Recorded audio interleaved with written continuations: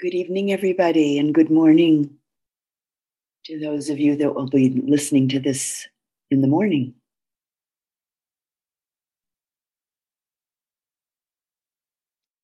And we'll begin our Dhamma talk evening in the usual way, chanting the refuges and the precepts together.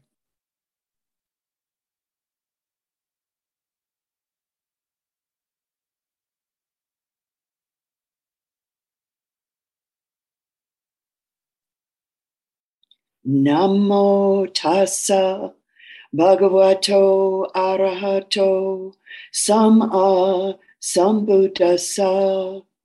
Namo tassa bhagavato arahato samma sambuddhassa. Namo tassa bhagavato arahato samma sambuddhassa. Buddham saranam gacchami. Dhammam saranam gacchami. Sangham saranam gacchami. Dutiyampi Buddham saranam gacchami. Dutiyampi Dhammam saranam gacchami. Dutiyampi Sangham saranam gacchami. Tatiyampi Buddham saranam gacchami. Tatiyampi Dhammam saranam gacchami. Tatiyampi Sangham saranam gacchami. Panatipata Veramani Sikapadam Samadhiyami. Adinadana Veramani Sikapadam Samadhiyami. Brahmacharya Veramani Sikapadam Samadhiyami. Musawada Veramani Sikapadam Samadhiyami. Sura Meraya Maja Pamadatana Veramani Sikapadam Samadhiyami. Vikala Bhojana Veramani Sikapadam Samadhiyami. Nacha Gita Wadita Visukadasana Malaganda Vilepana Dharana Mandana Vipusanatana Veramani Sikapadam Samadhiyami. Ucha Sayana Mahasayana Veramani Sikapadam Samadhiyami. Idam me silam maga palanyana sa pachayo tu.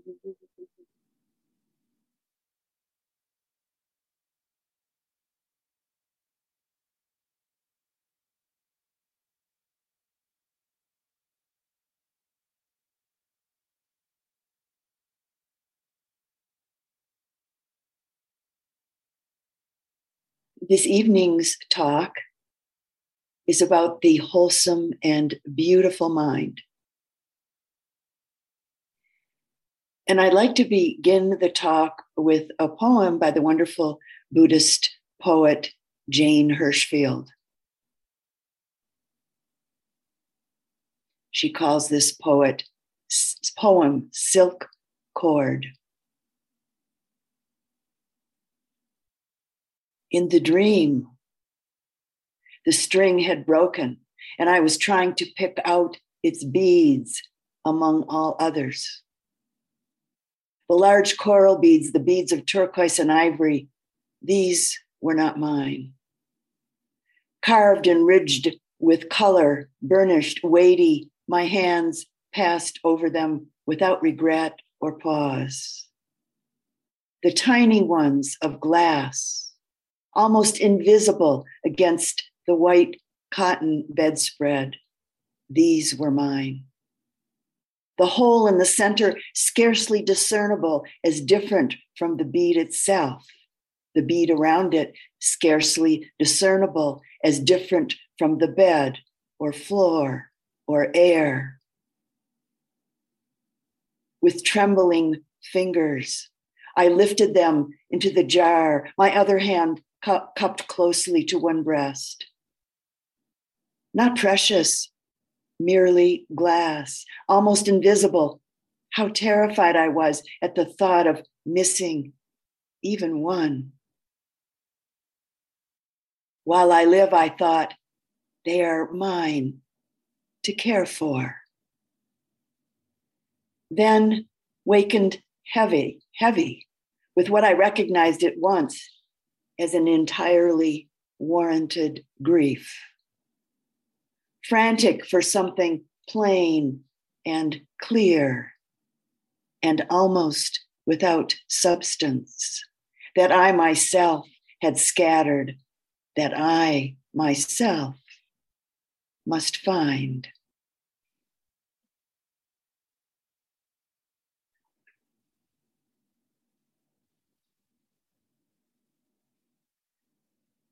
So the wholesome and beautiful mind that we ourselves must find, and that we are finding. The Abhidhamma speaks about 36 wholesome mental factors, 36 mental states, some of which are both wholesome and beautiful and are associated with concentration and also with vipassana practice as mindfulness and concentration and intuitive insight unfold and blossom. These 36 wholesome mental states or mental factors are associated with the development phase of concentration and the manifestation also of jhana, and they also occur during the development and the manifestation of metta to varying degrees. 29 of these wholesome and beautiful mental states or mental factors are universally developed throughout our practice. 6 of them are considered to be occasional and are wholesome only if they're accompanied by a wholesome consciousness. What this means will all become clearer as we go on with exploring these various mental factors. The first 5 factors are wholesome mental factors that are part of both the initial and the ongoing development of concentration, and also with the focus of attention involved with metta practice. With the first 2 factors also being absolutely necessary and active components throughout our practice of insight, throughout our mindfulness-based insight vipassana practice. The last 3 of these 5 factors manifest as active, wholesome, experiential states during some particular specific aspects of our vipassana practice, and also during specific stages of the development and manifestation of concentration and of the jhana absorption, and also in relationship with the development and the manifestation of metta to varying degrees. So these 5 wholesome mental factors of mind are really aspects of all of our practices. Sayadaw U Pandita used to call these mental factors and the manifestations of these mental factors experientially as our Dhamma delights.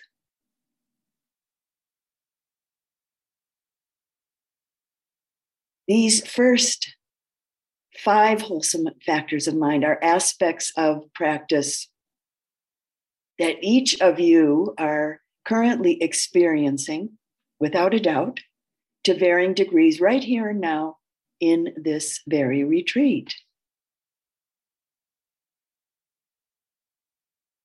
So I'd like to explore these first 5 wholesome mental factors a little bit more deeply than just naming them for you. They're also sometimes called the 5 jhana factors. Some of you have mentioned that and heard that. So the first one, the initial application of the mind. The Pali word is vitakka. That's already been discussed a little bit by both myself and Christina.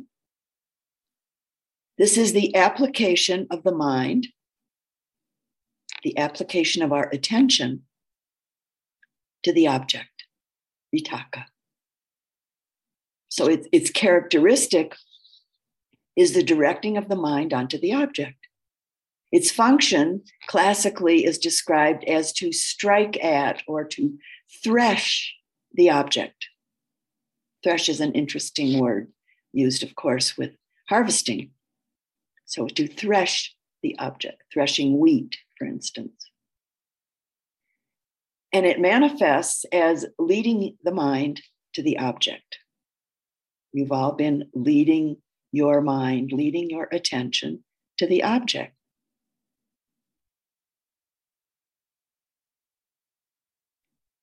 And the object itself is what's called the proximate cause for this initial application, the proximate cause for vitakka. As a jhana factor, it's the absorption of the mind into the object. And vitakka has the special task, we could say, of inhibiting the hindrance of sloth and torpor, inhibiting the hindrance of sleepiness and lethargy. Vitakka can be experienced and understood as intention, right intention, as in the Noble Eightfold Path. And vitakka is both a wholesome and a beautiful mental factor. It's wholesome and beautiful only depending on what it is attending to. We can certainly direct the mind, the attention of the mind to various unwholesome experiences, activities, objects, etc. We've all done that. I once, many years ago, when I was teaching at the Forest Refuge, had a student who was a professional gambler. And he was very honest, much to his credit.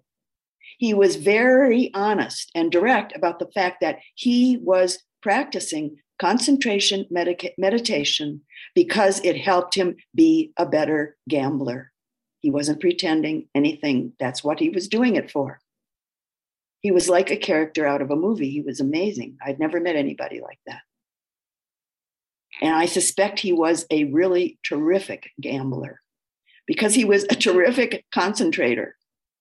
And he knew that it was going to help him. So he was devoted and dedicated to developing concentration as to great a degree as possible. I thought it was quite amazing. I was kind of fascinated by the whole situation.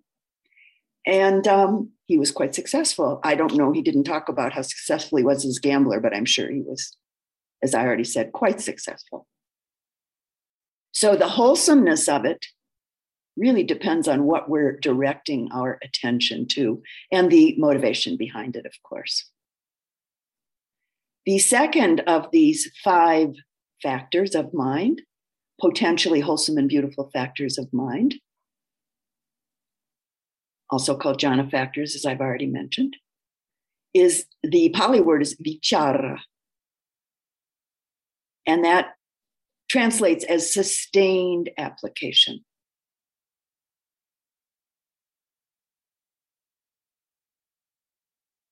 It has the characteristic of continued pressure. Classically, it's called continued pressure In the Visuddhimagga, it's called stroking the object, in the sense of meaning mindful presence in relationship to the object of attention, sustained mindful presence in relationship to the object of attention. So another way of saying this is the continued exercise of the mind on the object.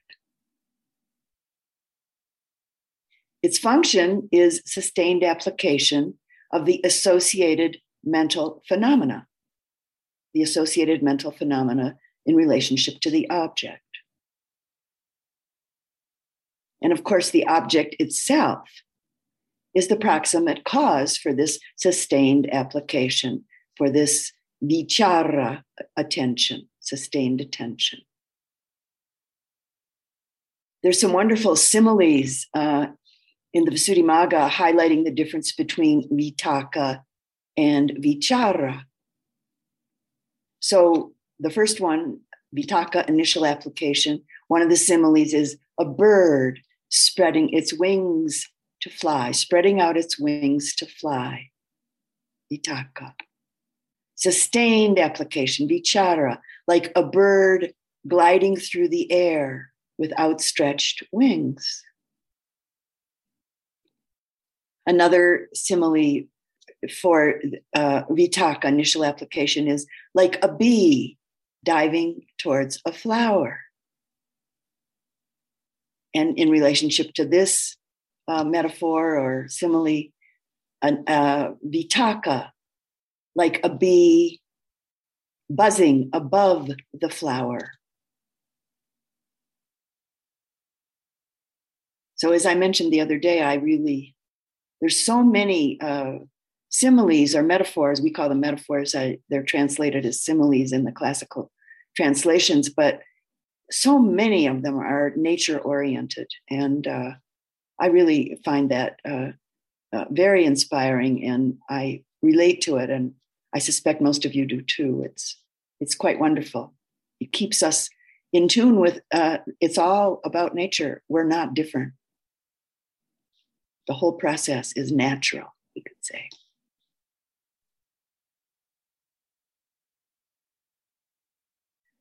In deep concentration and jhana, vichara serves to temporarily inhibit the hindrance of doubt.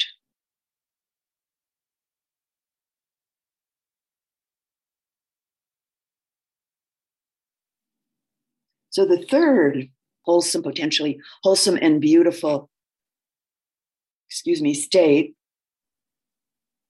is in Pali piti. There's lots of different translations for it. One of them is joy. And a lot of times it's translated as zest, which I like. That has a certain quality to it that many of you have experienced.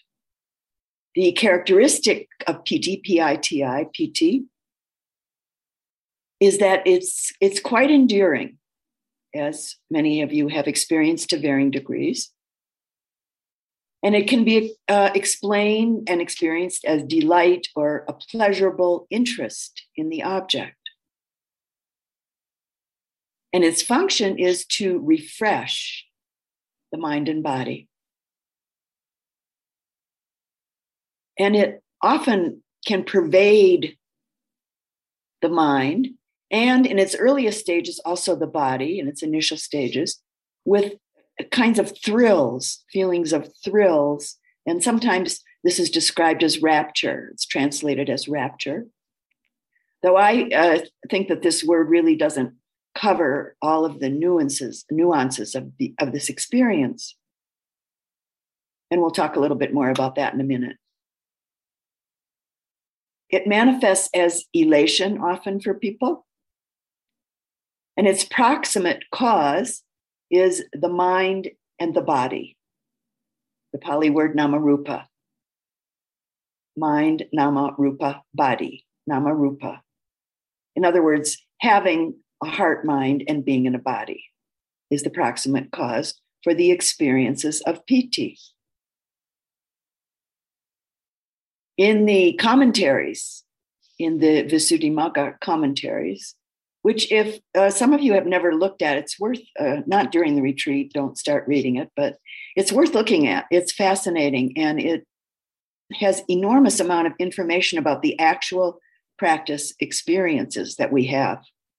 So it's worth exploring at some point along the way of your practice. So in these commentaries, there are 5 grades, we could say, of piti that are developed during a concentration a practice, the development of the mind through concentration. And I'd like to just go over these, and you will recognize some of them.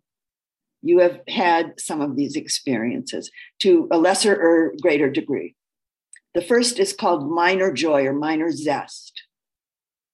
And they say it's able to raise the hairs on the body. That's the first one. The second one is called momentary joy or momentary zest. And this is like flashes of lightning in the mind. And I know many of you have had bits and pieces of that, little flashes of light or lightning in the mind. The third is called showering joy or showering zest. And this breaks over the whole body again and again and again, like waves on the seashore. The next one is called uplifting joy or uplifting zest. And this can cause the body to levitate, or at least feel like it's levitating, so that you're being really, really uplifted. I know some of you have experienced that. There's a story that I'm sure is true. It was told to me by a monk. He didn't lie because he took the precept of right speech. And anyways, he was a monk, had been a monk for many years. He wasn't lying. There's a story about a monk, and I think the monk, this was at the Saida U Pandita's monastery quite a number of years ago, who lived there and was practicing quite diligently. And he was experiencing this uplifting joy, this uplifting zest quite regularly. And he was actually, his body would lift up off the seat that he was sitting in his little meditation hut, little meditation cottage. Well, he did something that wasn't actually quite kosher, so to say. He bragged about it to the other monks, I'm told. So the other monks, they were so fascinated, and none of them were having that experience, and they wanted to see it happen. They didn't know if they believed it or not. So they asked him, could they watch? Could they see it? He said, sure, yeah. Come to the window of my kuti, my little meditation hut, at such and such a time, such and such a day, on such and such a time. Look through the window and you'll see it. So he went into his meditation, concentration, and was there. He was, and he was concentrating, and his body, it would lift up and then fall over. I was told he'd go up, up, up, up, up, up, and then fall over. And he did that. It happened a couple times, and he put on this show for the monks, and they were happy to see it. Anyway, it's a possibility, but don't brag about it. That's not a good idea. Keep it to yourself. You could tell your teacher, but that's probably the only one. Okay, so the next one, pervading joy or pervading zest. And this experience is like a flooding of the whole mind and body with a wonderfully refreshing, bright elation. Like it's often described, and it's described in the Visuddhimagga, like a flood that fills a cavern.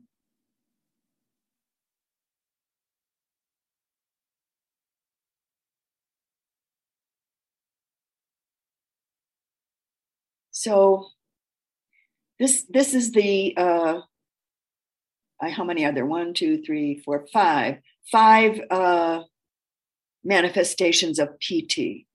And these are part of what Sayadaw U Pandita used to call our Dhamma delights. He would say, we experience these to whatever degree, and some of them and some not of them, but and they're part of what keeps us going with practice, at least for a while, because they're so delightful. So don't push them away, and don't get attached to them. If you cling to them and attach to them, what happens? They disappear. How about that? They just disappear. Yeah, they won't happen. Clinging is like shutting them out in a sense.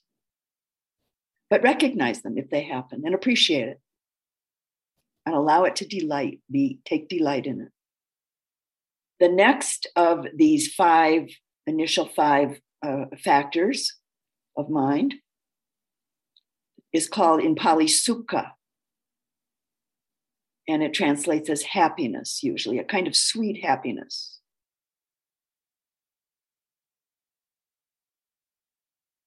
As a jhana factor and also as a developing factor of concentration, especially as it's developing more deeply, it's a very pleasant and easeful, joyful mental feeling. It's soft, it's sweet. It's a sweet, blissful mental feeling born of detachment from all sensual pleasures. It's not coming from sensual pleasures. So it's explained as a kind of unworldly or spiritual happiness. And it counters the hindrance of restlessness and worry. And it's very, very easy to get attached to because it is so sweet and so pleasant. At one point, I told my teacher that this one I had to be really, really careful of because it was so easy to get attached to. And then I remember telling him, I think this is what everybody wants. This is what all human beings want. And so it's so easy to get stuck to it. So be careful when it shows up, but it's very pleasant and allow yourself to enjoy it.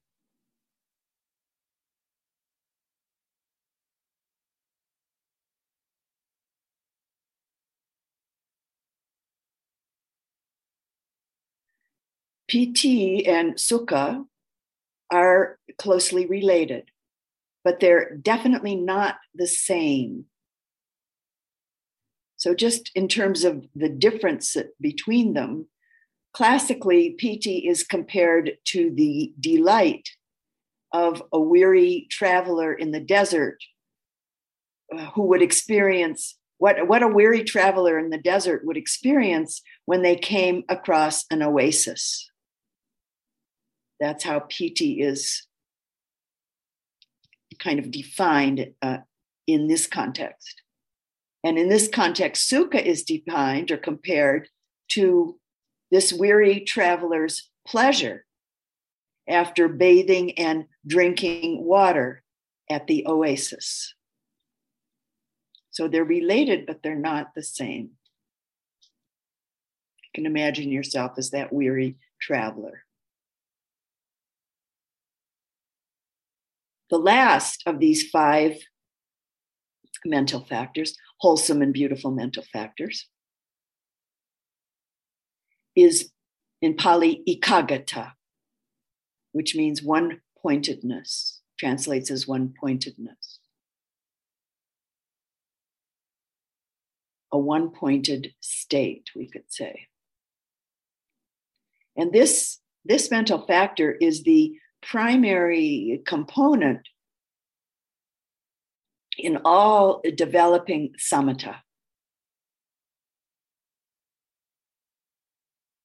And we could say that it is the essence of concentration. It's the essence of samatha. It's the essence of samadhi. One-pointedness, ekaggata. One-pointedness temporarily inhibits sensual desire. And it is also a necessary condition, actually, for any meditative attainment. The function of ekaggata is that of closely contemplating the object, which is the most salient and the most obvious characteristic of a developing concentration, and also the development of jhana. It's not about investigating, but being mindful of, and in this translation, it's called contemplating the object, being mindful of the object, but not with a lot of investigative attention. But ekaggata cannot perform its function on its own. It's actually, in terms of the degree of development of a deep development of ekaggata, it's the last of the 5 that's developed to a great degree. And it's dependent to function. It has to have the other 4 factors, other 4 mental factors that we've just explored in place in order for it to function. Each of the other 4 performing its own special function. Vitaka, applying the attention. Vichara, sustaining the attention. Piti, experiencing delight in the object. And sukha, experiencing a sweet happiness in the object.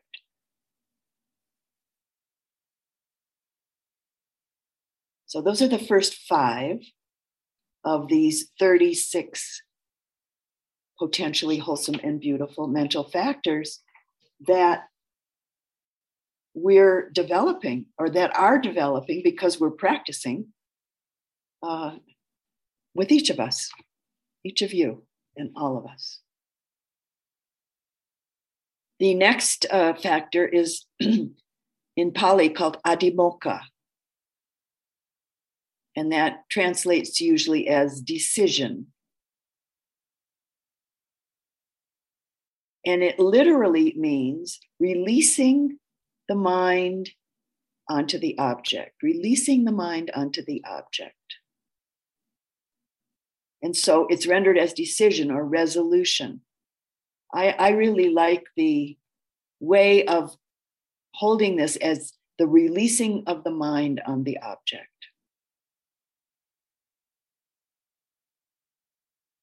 It has the characteristic of conviction and the function of not groping around.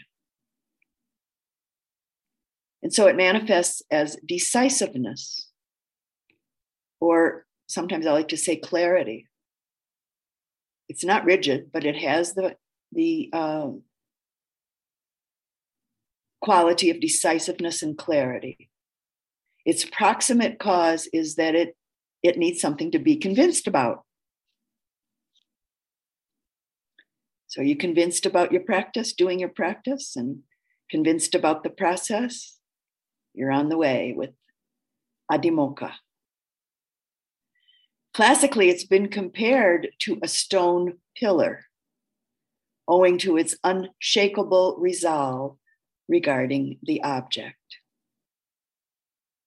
The next of these states of mind is in Pali virya, or energy as it's translated. And this is the state or the action of one who's vigorous. Its characteristic is supporting, exerting, mobilizing. And classically, the word marshalling is used. I sometimes don't use that word because it sounds a little militaristic, but we can look at it from a different perspective and it makes sense. Its function is to support the states that it's associated with. So energy, supporting the states that we are experiencing and that are developing. So supporting the states that it's associated with. And it manifests as non-collapsing. So the mind, heart, non-collapsing, not collapsing. The proximate cause of this energy is a sense of spiritual urgency, which we talked about the first night of the retreat. So that's the proximate cause, but there are other causes, certainly. Some ground for arousing energy.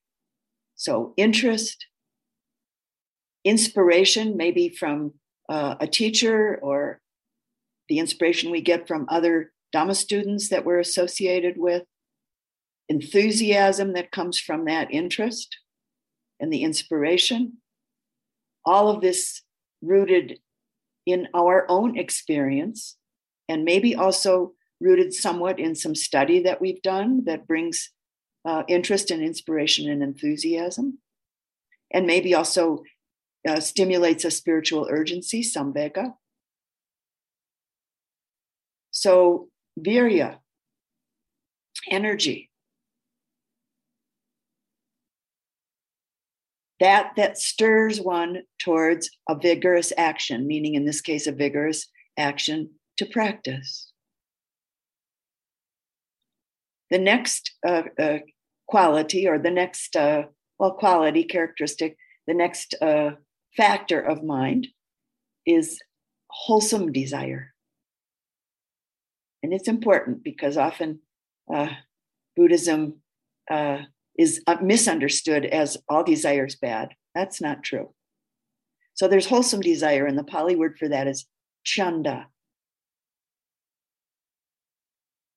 which translates often as the desire to act, the desire to perform an action to achieve a result from a wholesome perspective. And this wholesome desire, chanda, needs to be distinguished from the unwholesome desire that stems from greed and that stems from lust. Chanda is a wholesome desire when it's associated with various wholesome intentions. And of course, it functions as the virtuous desire to achieve a worthy goal, as within our practice, and other aspects of our life as well. And in the Visuddhimagga, there's a wonderful metaphorical explanation of chanda. It's spoken of as the stretching forth of the mind's hand toward the object. The stretching forth of the mind's hand toward the object. What a beautiful metaphor.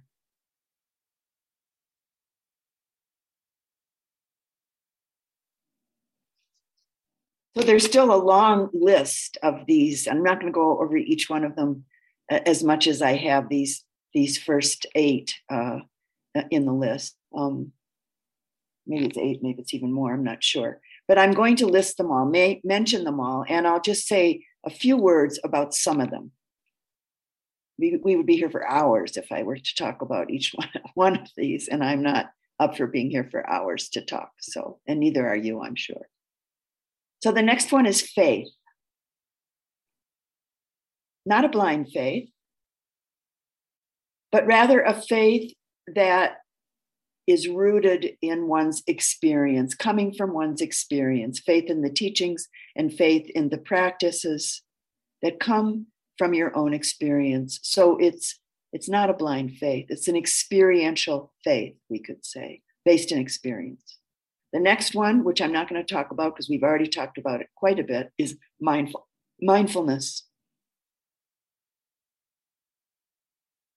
Very, very important. The next 2 go together. Hiri and Ottappa. Hiri, usually translated and has been talked a bit about by Christina and by me a bit. Moral shame, hiri, and moral dread or fear of wrongdoing, Ottappa. And it's rooted in the heartful consideration towards non-harming others or not harming oneself, hiri ottappa. The next two are listed as non-greed, non-hatred. And the next one is called neutrality of mind. So what is neutrality of mind? Neutrality of mind is what develops out of a developing and then profound equanimity. The neutrality of mind. We could say neutrality of mind and heart, because I usually put them together, heart and mind. Next one is tranquility of mind.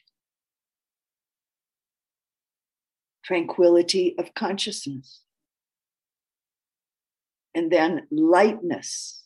Light, not light, but lightness as opposed to heaviness. Lightness of mind, lightness of consciousness.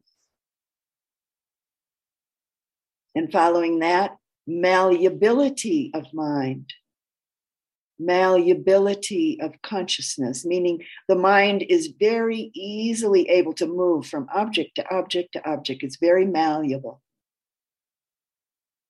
Now, as I'm reading all these, remember, this is what's developing within your own heart mind as you're doing this practice. It really is. And if you're hearing this, you can maybe touch in and recognize some of this happening in your own experience. Following the malleability, the list says wieldiness of mind, wieldiness of consciousness, meaning the flexibility and the quickness of mind, the non-rigidity, we could say is another way of saying it. Flexibility and quickness of mind, non-rigidity of mind, wieldiness. Following that, proficiency of mind, proficiency of consciousness. And this means the clarity and the preciseness that's available in our mind as we practice. It develops the clarity and the preciseness, the proficiency of mind and consciousness. Following that, honesty or uprightness of mind, honesty and uprightness of consciousness. And then following this are the 4 Brahmaviharas, the 4 divine abidings. Metta, unconditional kindness, unconditional loving kindness, unconditional friendship.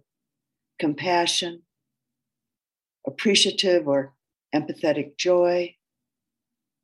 And the 4th Brahmavihara, divine abiding, is equanimity.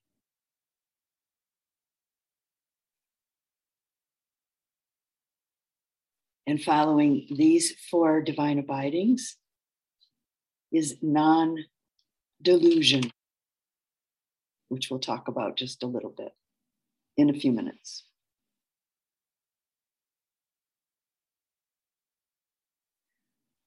There are 3 more beautiful mental factors that are called the abstinences.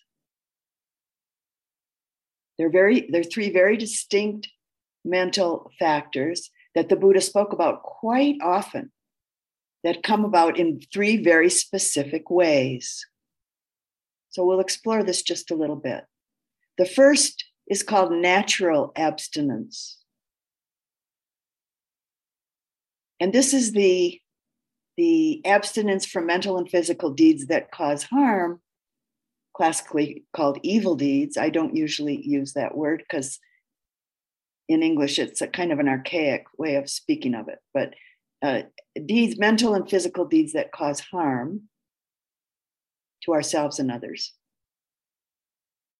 And so when the opportunity arises to engage in them with this natural abstinence, due to our various conditions that we've grown up with and through and from, our social position, our age, our level of education, et cetera, we have natural abstinence, all of us to varying degrees. We abstain from deeds that cause harm. in a natural way. The second one that the Buddha spoke about of these three beautiful mental factors or mental abstinences is the abstinence that we undertake by undertaking the 5 precepts or 8 precepts, or in the monastic world, sometimes hundreds of precepts or over 100 precepts. The commitment to live one's life observing the precepts. That's one of the specific ways that these abstinences manifest. So abstaining from killing, abstaining from stealing, from lying, from sexual misconduct, and abstaining from substances, in engaging with substances that cloud the mind. They're classically called intoxicants. And I'll talk just a little bit more about that in a few minutes. The third abstinence that the Buddha spoke about quite often from his own experience is the abstinence by eradication that comes about through the fruits of engaging in this supramundane path of the purification of the heart and mind. This Buddha Dhamma path of awakening. What is eradicated is the disposition towards what is eradicated is any disposition, any inclination towards engaging in deeds that cause harm. That's profound. Just consider that for a moment. To never even have any disposition, any inclination to engage in any deed that causes any harm. How amazing. How really, truly amazing.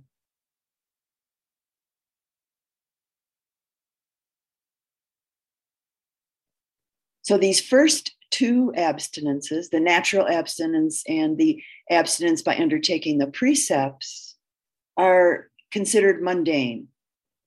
And that's not a negative evaluation. Mundane in the sense that they're common, they're ordinary in a worldly sense.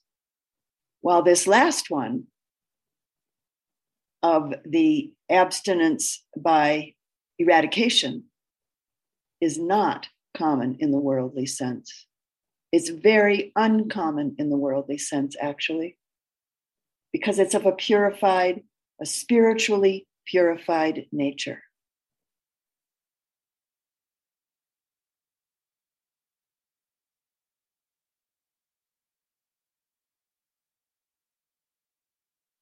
So I'd like to just offer a little bit more exploration about the second abstinence that I just mentioned of these 3 beautiful and wholesome abstinences, the one about undertaking the precepts.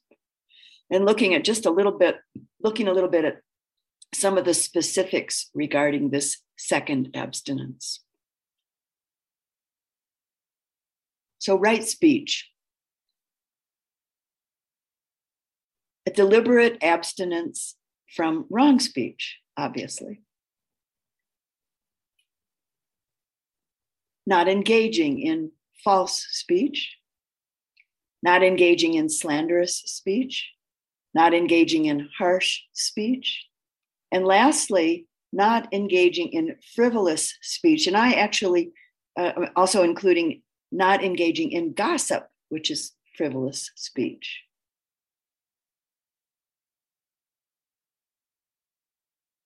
When I was the resident teacher at IMS for staff, everybody there were 21 people in those days. I think they have a bigger staff now, but they all felt that this particular abstinence was the most challenging. Daily life challenging right speech. They found it the most challenging.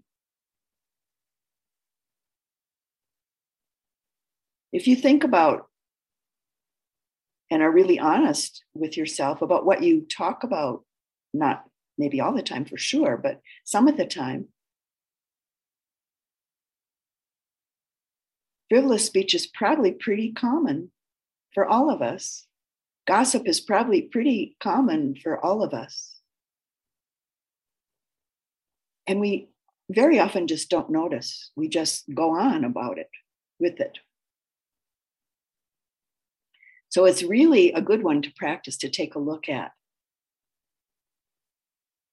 I remember years ago, Joseph Goldstein said that at one point, and it was in relationship to this abstinence, he decided for a period of time that he would not talk about anybody who wasn't present. I don't know if it went on for a week or two or a month. I doubt if it was a month, but it was a length of time. It wasn't just a day or two. Not speak about anybody who was not present. He said it was really hard. And he found himself having to stop himself many, many times just with this one little kind of way of talking that he felt sometimes was not kind, not fair, and maybe not even true, and sometimes harsh. And he just decided to experiment. He said it was worthwhile, very worthwhile. I'm sure it was, and very challenging. So right speech. The second one I wanted to look at a little bit, or there's two here, right action. So in this case, right action means the deliberate and mindful abstinence from harmful bodily actions, such as killing, not taking what has not been offered, as it's classically called stealing. But I think if we say not taking what has not been offered, it becomes very much more all-inclusive and profound for us in small ways and big ways. And as we practice, it becomes more and more subtly sensed, seen, and known as our practice deepens. And then, of course, the last part of this right action that's mentioned is abstaining from harmful or hurtful, and I'm adding selfish sexual conduct. And selfish sexual conduct is something to consider. And that can be subtle, or it can be, of course, quite blatant. So something to take a look at. The last one I wanted to mention with this is right livelihood. So deliberate abstinence from wrong livelihood, obviously. And it's classically spoken of as dealing in poisons and weapons and intoxicants, animals for slaughter, or people being used in unwholesome or harmful ways. And classically, that's listed as slaves. We can say that this aspect of right livelihood is regarding not engaging in work that is selfishly oriented in usury ways regarding all other living beings, humans and otherwise.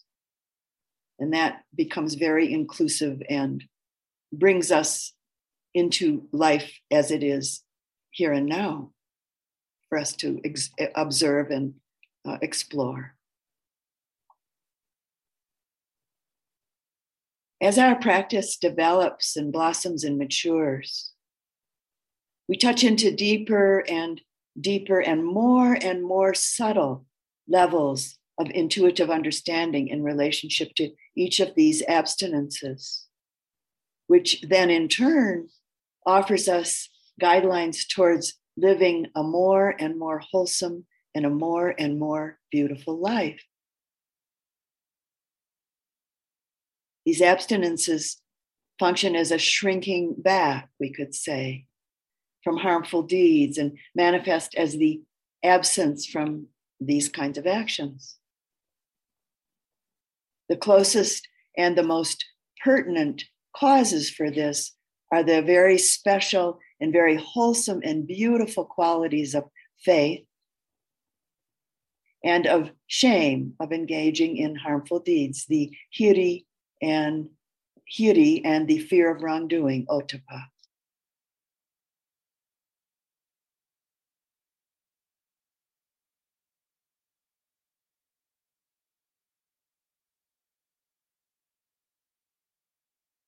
And I'd also like to add that another pertinent cause for shrinking back from abstaining from harmful actions is living a relatively simple life and having few wants and wishes. And I feel that for those of us that are really dedicated to practice, that this quite naturally unfolds. That we're inclining more and more towards a simpler life, and we incline more and more towards having fewer wants and wishes or seeming needs. And this really supports a wholesome life more and more.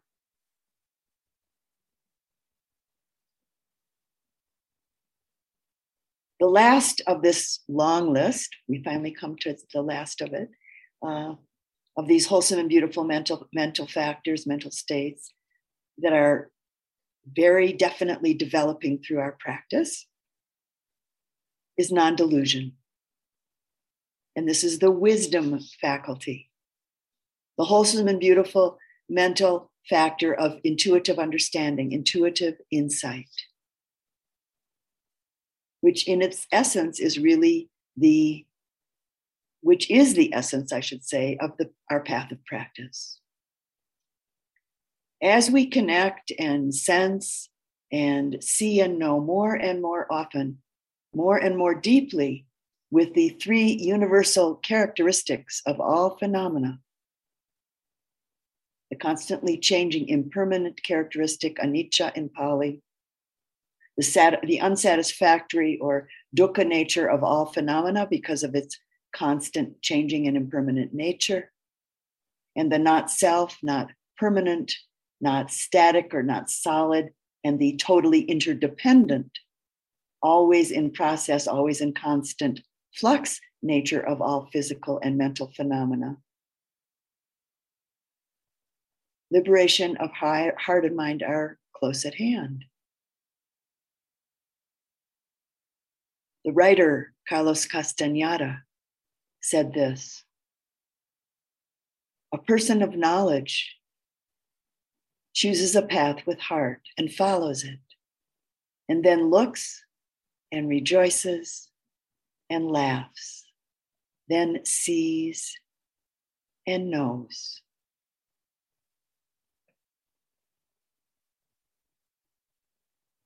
The importance of beginning to really clearly recognize at least some of these experiential states that we've looked at this evening in relationship to your own practice experience as concentration and mindfulness and insight and wisdom and metta continue to blossom, is that with knowledge of what is occurring and why it's occurring, we have the opportunity, we have the possibility to see, recognize, and know these beautiful and wholesome states without attachment and without identification and without fear or other aversive reactions that sometimes come up with some of these experiences. And very important, without misunderstandings and misinterpretations,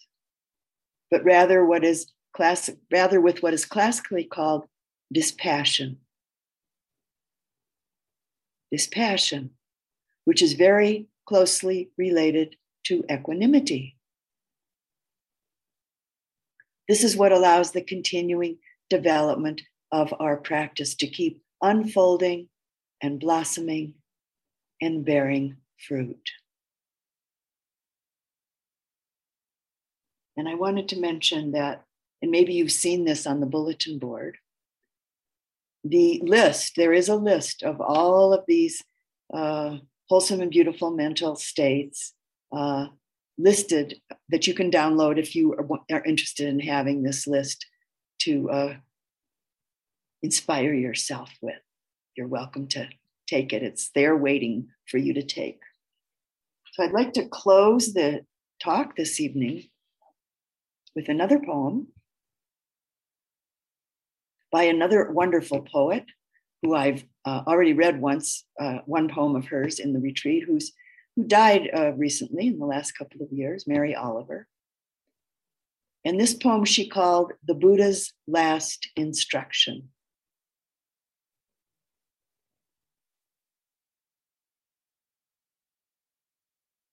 Make of yourself a light, said the Buddha before he died. I think of this every morning as the east begins to tear off its many clouds of darkness, to send up the first signal, a white fan streaked with pink and violet, even green. An old man, he lay down between two salsa trees, and he might have said anything, knowing it was his final hour. The light burns upward, it thickens and settles over the fields. Around him, the villagers gathered and stretched forward to listen.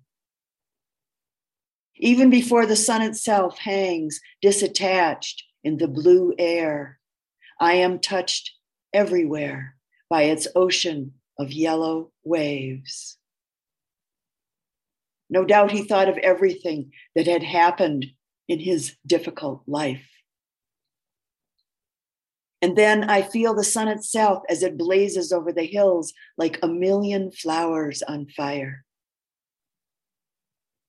Clearly, I'm not needed. Yet I feel myself turning into something of inexplicable value. Slowly beneath the branches, he raised his head. He looked into the faces of that frightened crowd. Make of yourself a light, said the Buddha before he died.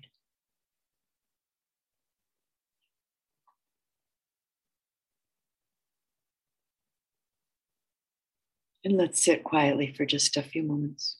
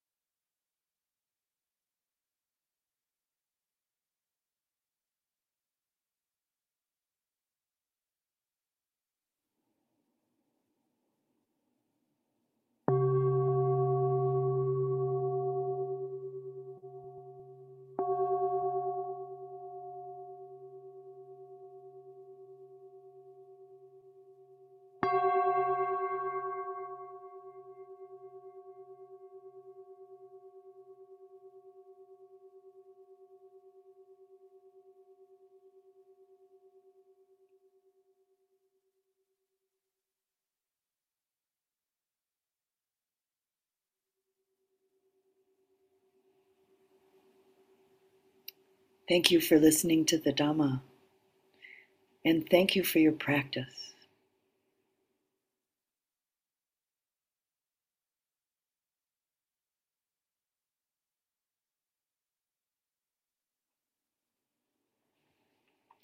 And let's close this Dhamma talk evening as usual, chanting the sharing of blessings together.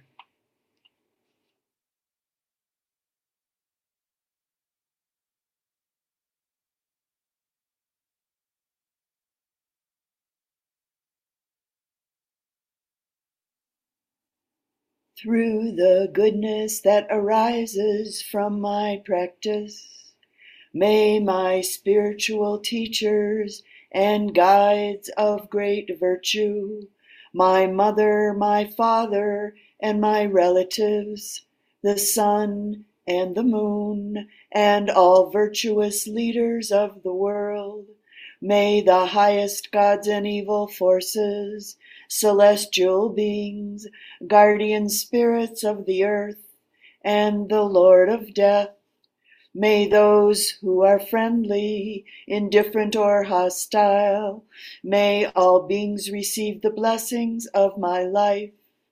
May they soon attain the threefold bliss and realize the deathless through the goodness that arises from my practice and through this act of sharing.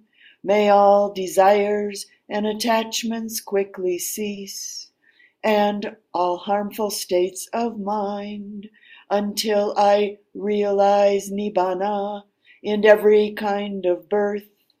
May I have an upright mind with mindfulness and wisdom, austerity and vigor. May the forces of delusion not take hold, nor weaken my resolve.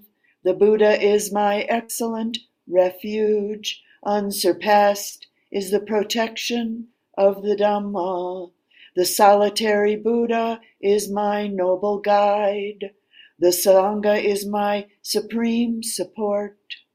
Through the supreme power of all these, may darkness and delusion be dispelled.